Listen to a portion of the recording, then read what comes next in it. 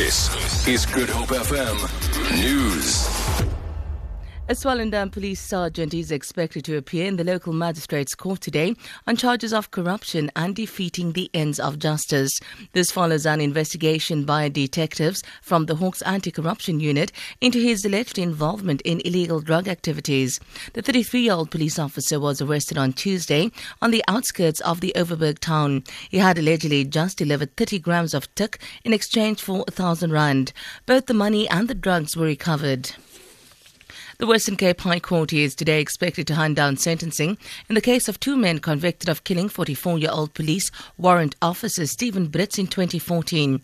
Former Constable Luvuyo Ndevu and Mlindi Mbaliso were convicted of premeditated murder and robbery with aggravating circumstances last month.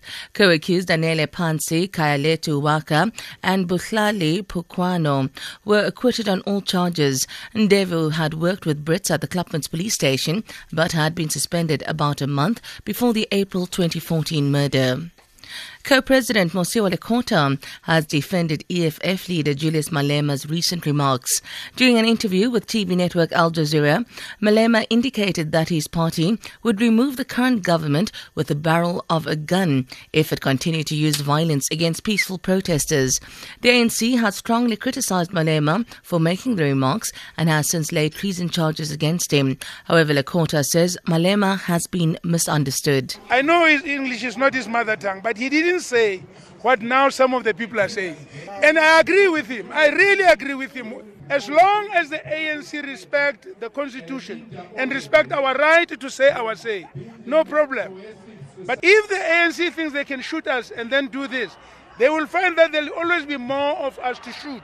There's no treason about it. They're trying to divert your attention and they're trying to frighten those who don't know. There is nothing called treason in what he has said. It's rubbish.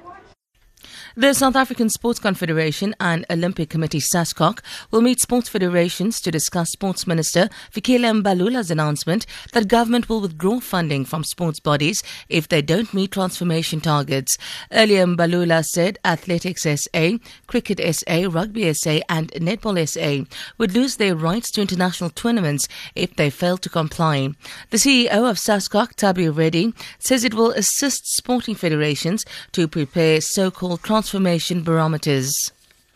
Profits at Facebook have tripled in the first quarter of 2016 compared to a year ago, rising to $1.5 billion. The number of people using the social network has continued to grow, as the BBC's Dave Lee reports. So right now, Facebook keep on impressing investors.